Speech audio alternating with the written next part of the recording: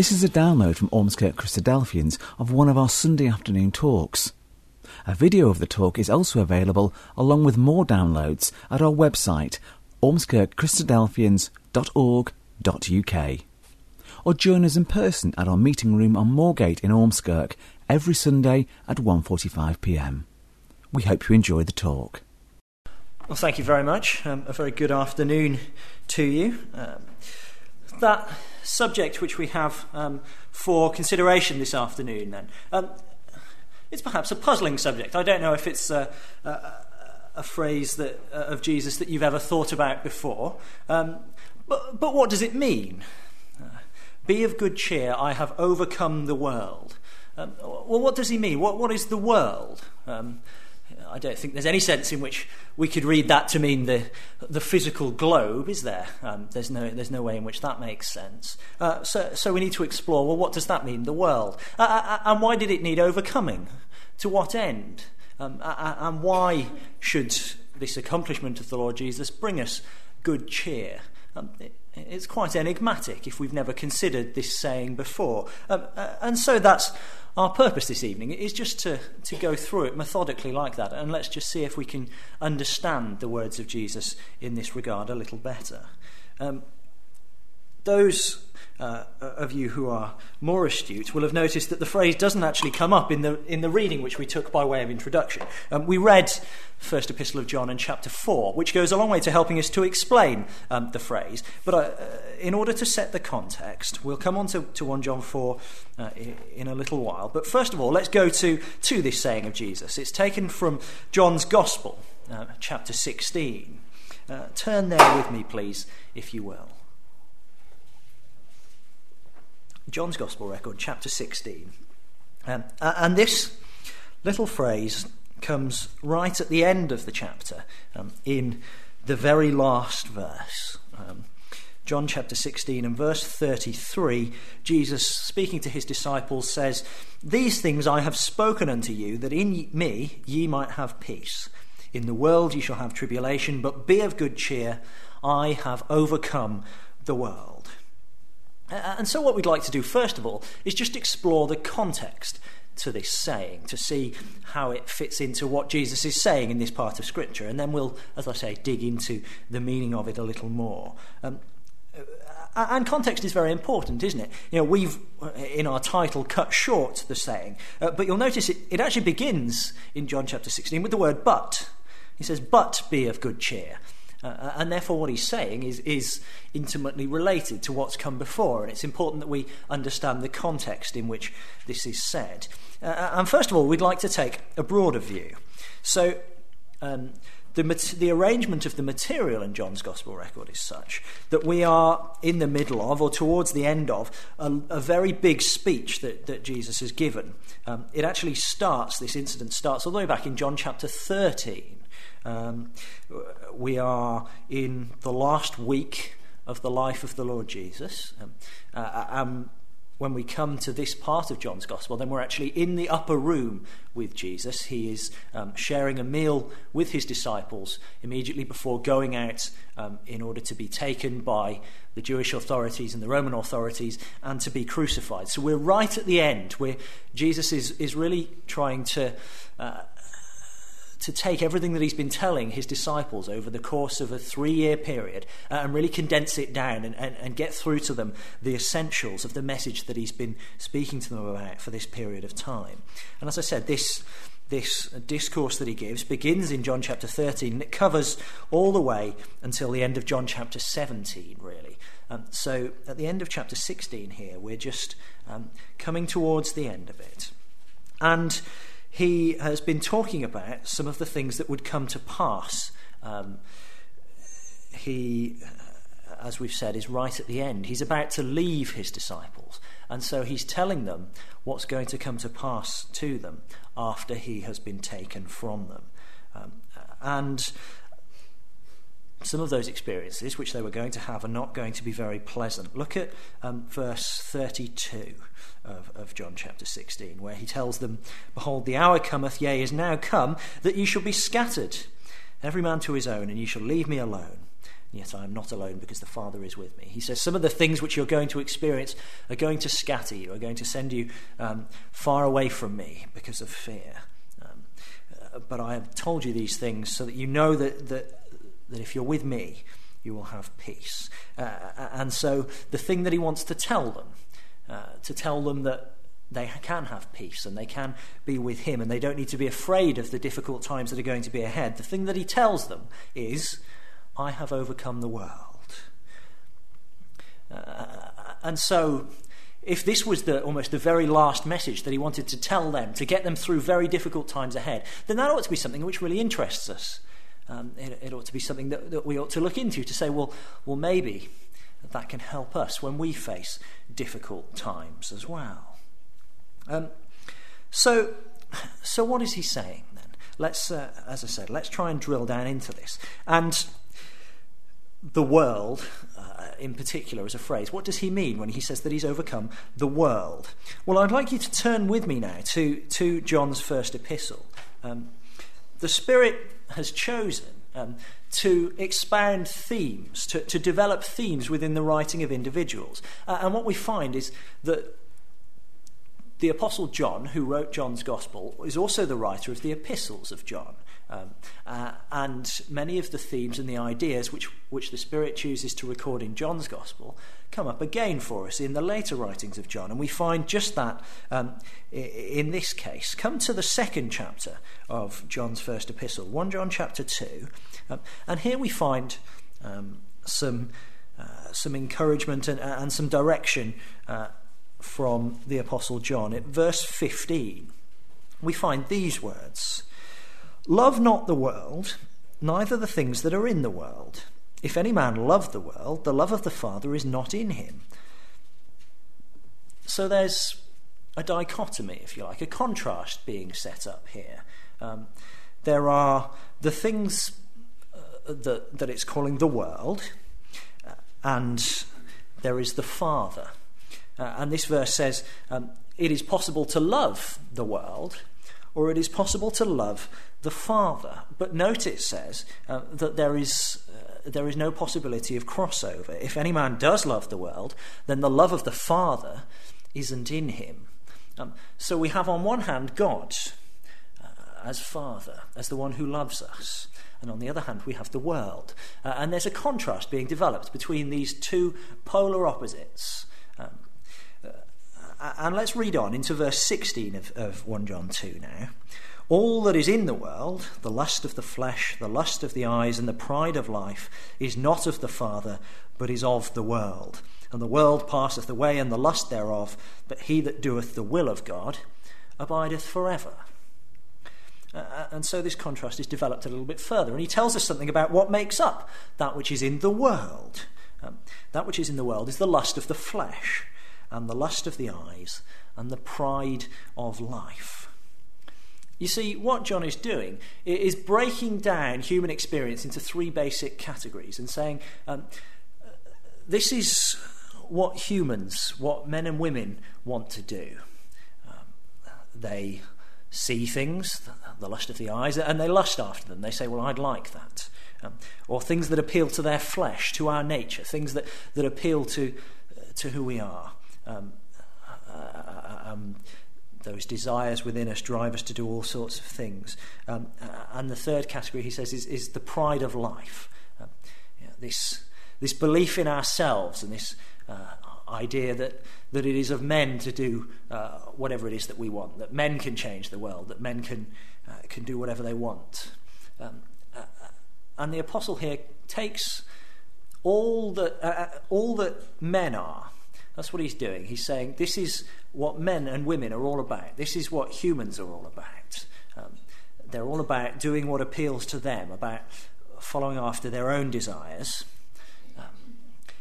And he contrasts that with the things of God. And he says the things of the world, the things to do with men, verse 17, pass away.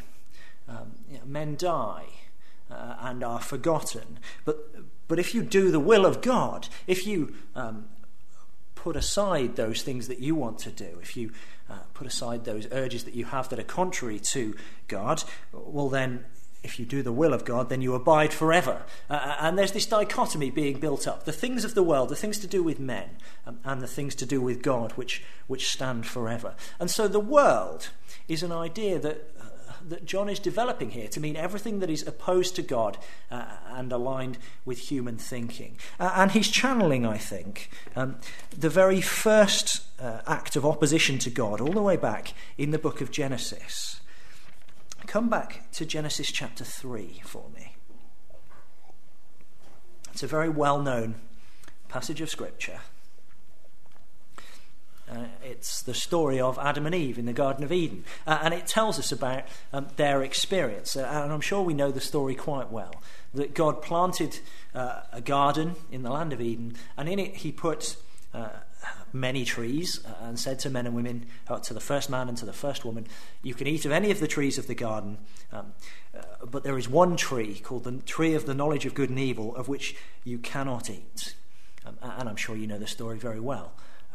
That in Genesis chapter 3, the serpent comes and it tells them something different. And let's just look at that. Genesis chapter 3. And we'll just go in at verse 1, where we read, the serpent was more subtle than any beast of the field which the Lord God had made. He said unto the woman, hath God said, ye shall not eat of every tree of the garden? And the woman said unto the serpent, we may eat of the fruit of the trees of the garden, but of the fruit of the tree which is in the midst of the garden, God hath said, ye shall not eat of it, neither shall ye touch it, lest ye die. So Eve is very familiar with the commandment. She knows what God has said she can and can't do. But the serpent offers her, presents to her a different point of view. The serpent says in verse 4, ye shall not surely die. But God does know that in the day you eat thereof, then your eyes shall be opened, and you shall be as gods, knowing good and evil. So God has said, if you eat of the fruit of this tree, you will die. And then the serpent comes along and says, that's not the case. You're not going to die. Something else is going to happen. And so the woman is presented with a choice. Is she going to believe God, or is she going to believe the serpent, this snake? And we know the outcome, don't we? Even if we're not very familiar with our Bibles at all, we know how the story plays out. That verse 6, when the woman saw that the tree was good for food, that it was pleasant to the eyes, and a tree to be desired to make one wise, she took of the fruit thereof and did eat. And she chose to believe the serpent, the snake, and not to believe God.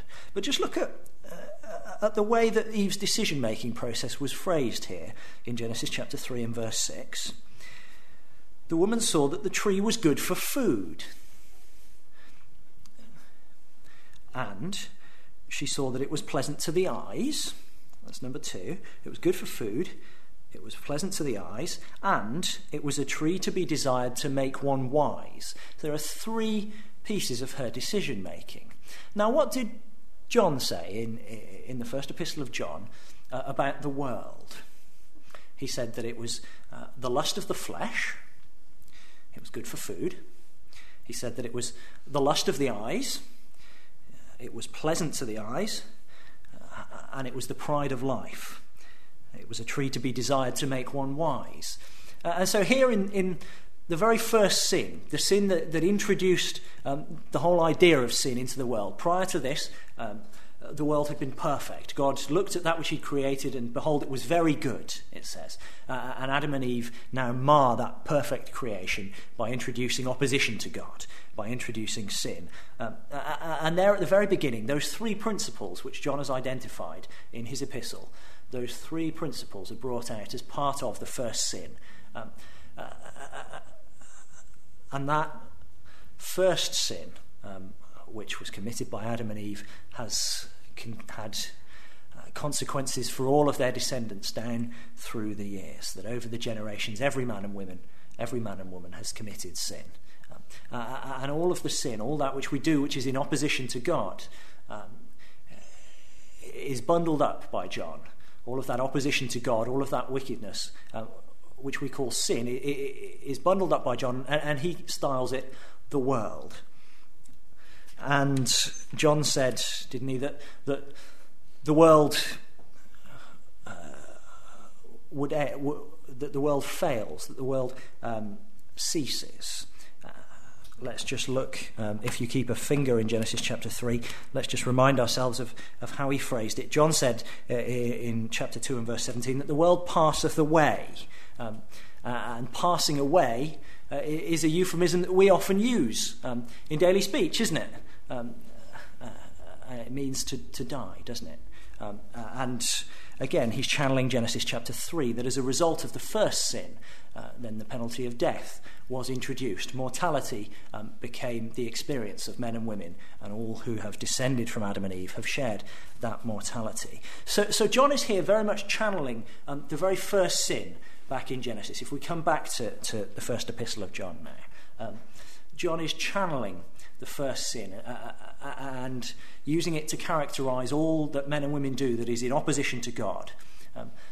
And when he takes a broad view at the world of men and women and everything that we do, that is in opposition to God, then he calls that the world, and he says it's in absolute contrast to the things of God, to the things of the Father.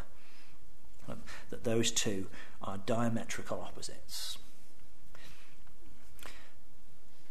So Jesus said, this idea of the world, this sin, which was introduced by Adam and Eve and which has plagued men and women throughout all their generations, this sin has been overcome, says Jesus, by himself.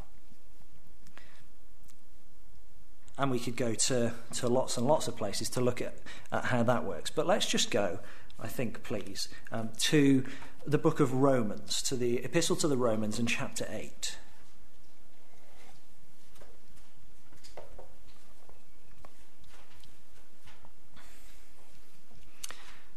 And Romans chapter 8 is going to tell us something about the work of Jesus while he was on the earth and what he did. And there's a couple of points which we just need to pick out and highlight from Romans. Romans chapter 8, please, and we're looking now at verse 3. And the apostle here is drawing a contrast between the law of Moses, which went before, and the new way in the Lord Jesus Christ. And he says in Romans chapter 8 and verse 3, what the law could not do, in that it was weak through the flesh, God sending his own Son in the likeness of sinful flesh, and for sin, condemned sin in the flesh. Now this is slightly complicated language, so let's just break it down. It says that God sent his own Son in the likeness of sinful flesh. Now the Bible teaches that the Lord Jesus Christ was a man, that he was the son of a woman, of Mary, and because he was the son of Mary, then he shared in all of the experiences of men and women. He was mortal. God was his father, and so he derived special blessings from that. But he was a man. He was subject to mortality, as men and women, as you and I are. And he struggled with the same inclination, the same tendency to do our own thing that each and every one of us struggles with. That we all have this voice in the back of our mind, don't we, that is always there saying, nobody will know, it's not going to hurt anybody, it doesn't really matter. We all have that voice to a greater or lesser degree that pushes us to try and do our own thing and to ignore what we know God wants us to do. And the Lord Jesus Christ had that same battle, the scriptures tell us. But the difference was that he never gave into it, that at every turn he defeated that voice.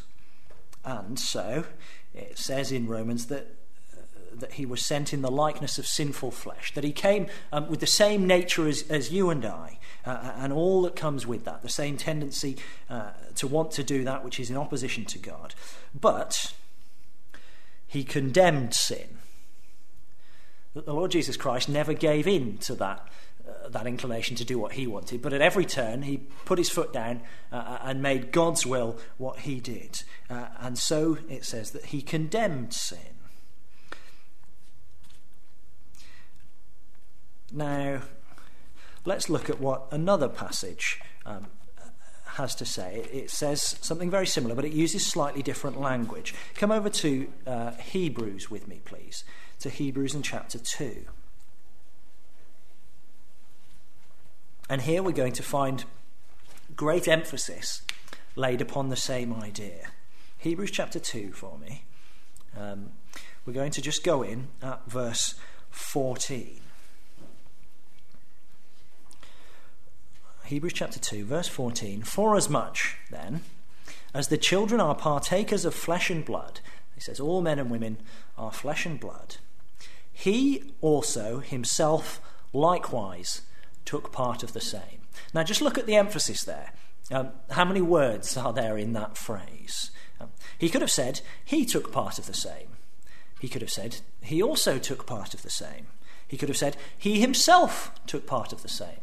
He could have said, he likewise took part of the same. But the writer here really wants to hammer home this point, and so he says, he also himself likewise took part of the same. He really wants to hammer home this point. The Lord Jesus Christ was exactly the same as other men and women. That he suffered with exactly the same difficulties, exactly the same challenges to overcome, and exactly the same desire to do his own thing and not the will of God. But through his death, reading on, through death, he might destroy him that had the power of death, that is the devil. Now the devil is a subject which I'm sure is treated from this lectern from time to time. We don't have the time to explore it really tonight. But it is the personification of human nature, of sin. It is the Bible's way of talking about sin. And the Bible personifies sin in order to give it a little bit more drama, to allow us to see that conflict. That there was a very real conflict. There was a very real battle fought within the mind of the Lord Jesus Christ between the desire to do his own thing and the desire to obey the will of his Father.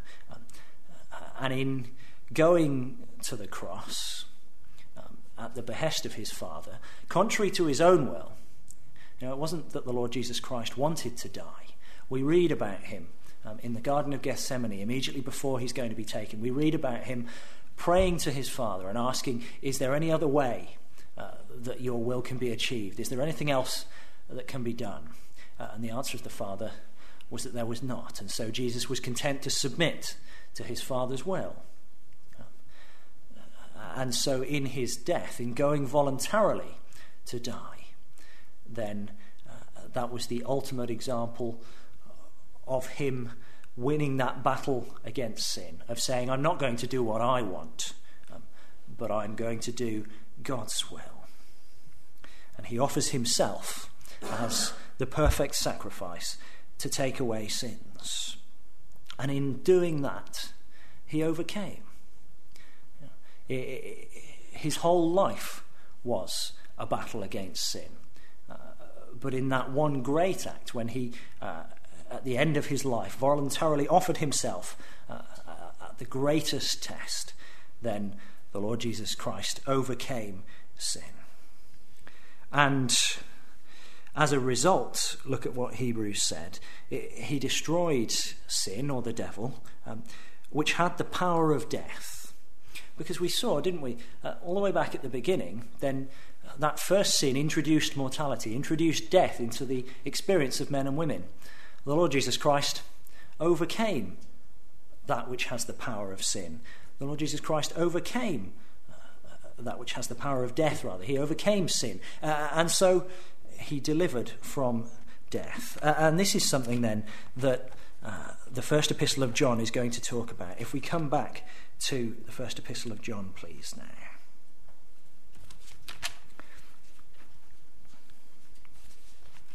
And we're going to go now to the place where we took our reading from the first epistle of John and chapter 4.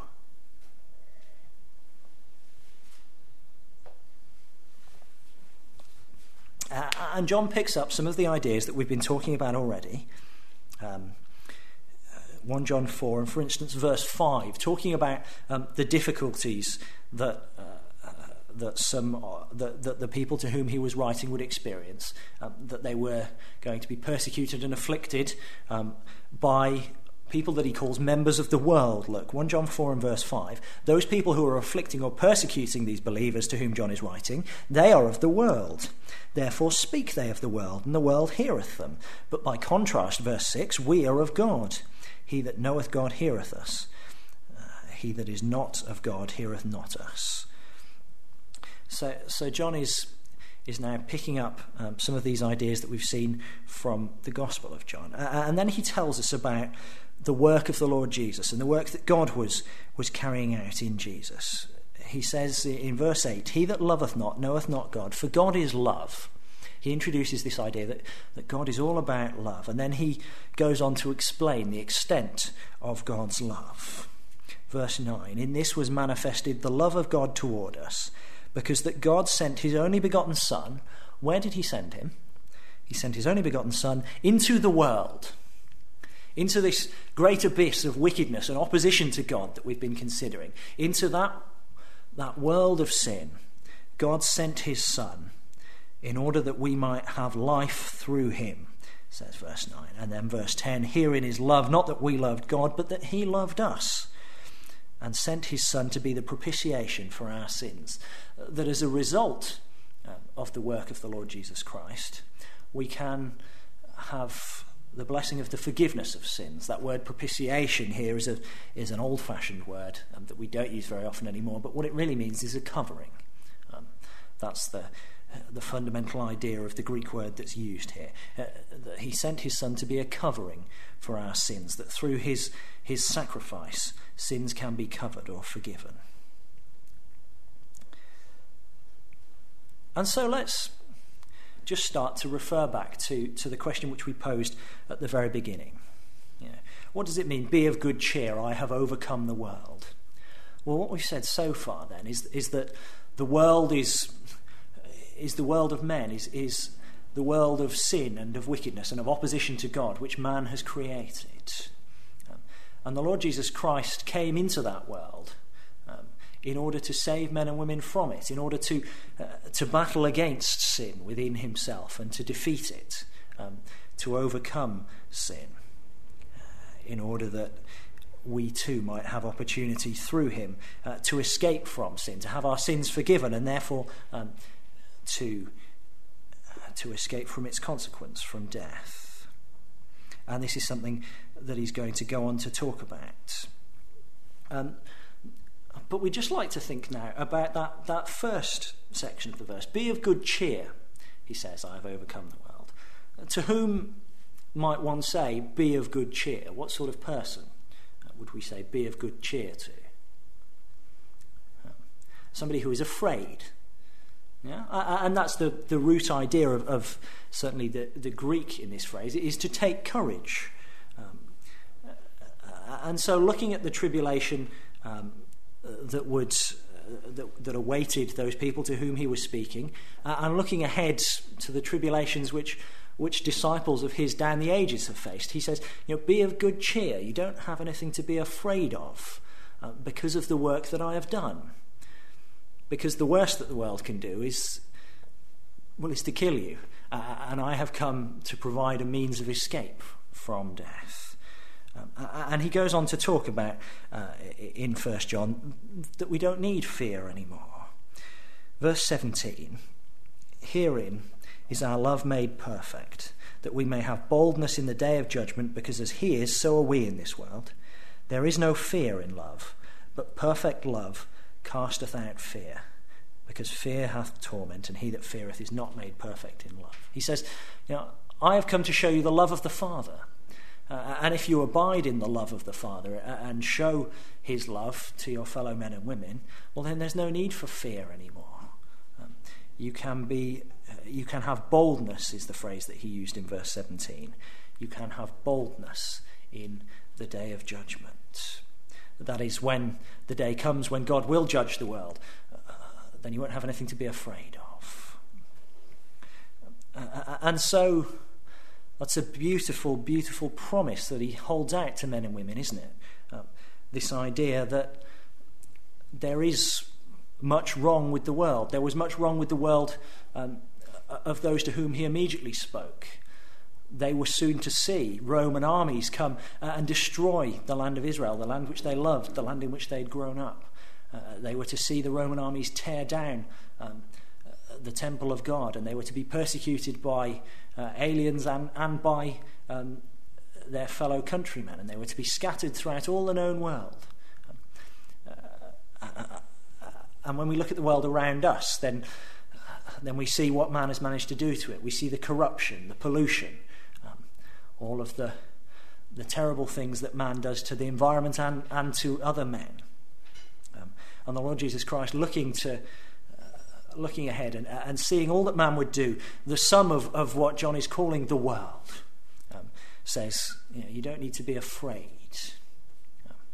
because I have provided a means of escape from all of those things. And it's beautifully summed up there, isn't it, in that verse that we read, that God so loved us that he sent his Son to be the propitiation for our sins. That it's very similar, isn't it, to very well-loved and oft-quoted words from John chapter 3. You needn't turn there, but I'm sure you recognise the words if I read them. God so loved the world that he sent his only begotten Son, that whosoever believeth in him should not perish, but have everlasting life. And there, that's what the Lord Jesus Christ holds out. He says, as a result of my work and my overcoming of sin, then you have opportunity to enter into everlasting life in the kingdom of God, a life no longer plagued by all of these difficulties which sin has brought. But there are implications for those who would seek to enter into these blessings that the Lord Jesus Christ is promising. If you're still in 1 John, just come over to the next chapter, to chapter 5, because 1 John 5 just picks up some of these ideas again. 1 John 5, we'll just start reading at verse 1. Whosoever believeth that Jesus is the Christ is born of God, and everyone that loveth him that begat loveth him also that is begotten of him. And so we start to see this language of begetting. And you remember earlier how we saw that the Lord God was being described as a father who loves us. Here it's talking about those who are begotten, who are born of him, those who become part of his family, to whom he is a father in truth. But there is a requirement on those who would be his children. Verse 2, by this we know that we love the children of God, when we love God and keep his commandments. In order to be his children, then one must love God and one must keep his commandments. For, verse 3, this is the love of God, that we keep his commandments, and his commandments are not grievous. If you love God, then the things that he's asked you to do won't be grievous to you. And then he says, verse 4, whatsoever is born of God, so those who would seek to become members of God's family, who would seek to enter into his love and to share in the blessings that he has promised through Jesus, whosoever is born of God overcometh the world. They follow in the footsteps of the Lord Jesus Christ. Whosoever is born of God overcometh the world, and this is the victory that overcometh the world, even our faith. Who is he that overcometh the world, but he that believeth that Jesus is the Son of God? God says, you too can overcome the world. You too can follow in the footsteps of Jesus by faith in that which he did for us, by faith in his death and his resurrection, and in the forgiveness of sins that can be obtained through his work. By faith in him, then we too have the opportunity to overcome sin and death and to enter into the glorious promises that God makes. And so he says, if we come back to the Gospel of John now, to where we started, and we were in John chapter 16, we're just going to go into the very next chapter now, into John chapter 17, following hard on the heels of this phrase of Jesus that we've been considering. John chapter 17, the Lord Jesus Christ prays for those whom he is leaving behind. And he says in John chapter 17 and verse 6, praying to his Father, I have manifested thy name unto the men which thou gavest me out of the world. He says, you chose these men from out of the world, and you gave them to me so that I might be with them and help them and show them your character, your name. I have manifested thy name unto the men which thou gavest me out of the world. Thine they were, and thou gavest them me, and they have kept thy word. And then he says, coming a little bit further down, verse 9, I pray for them. I pray not for the world, but for them which thou hast given me, for they are thine, and all mine are thine, and thine are mine, and I am glorified in them. And slowly we're seeing this process through the language. It's being built up that there are those who belong to God who are not of the world. Again, we see that contrast which we saw at the beginning, that there is the world and that there are those who are God's, and that there is clear light, if you like, between them, that the two cannot be confused. And so he continues in verse 11, Now I am no more in the world, but these are in the world, and I come to thee. Holy Father, keep through thine own name those whom thou hast given me, that they may be one as we are. While I was with them in the world, I kept them. Those that thou gavest me I have kept, and none of them is lost. And then coming down to verse 14, I have given them thy word, and the world hath hated them, because they are not of the world, even as I am not of the world. He's really emphasizing this point. But we see there, the end of verse 14, they are not of the world, even as I am not of the world. And yet he said earlier on, they're in the world. And that's the position for those who would follow Jesus.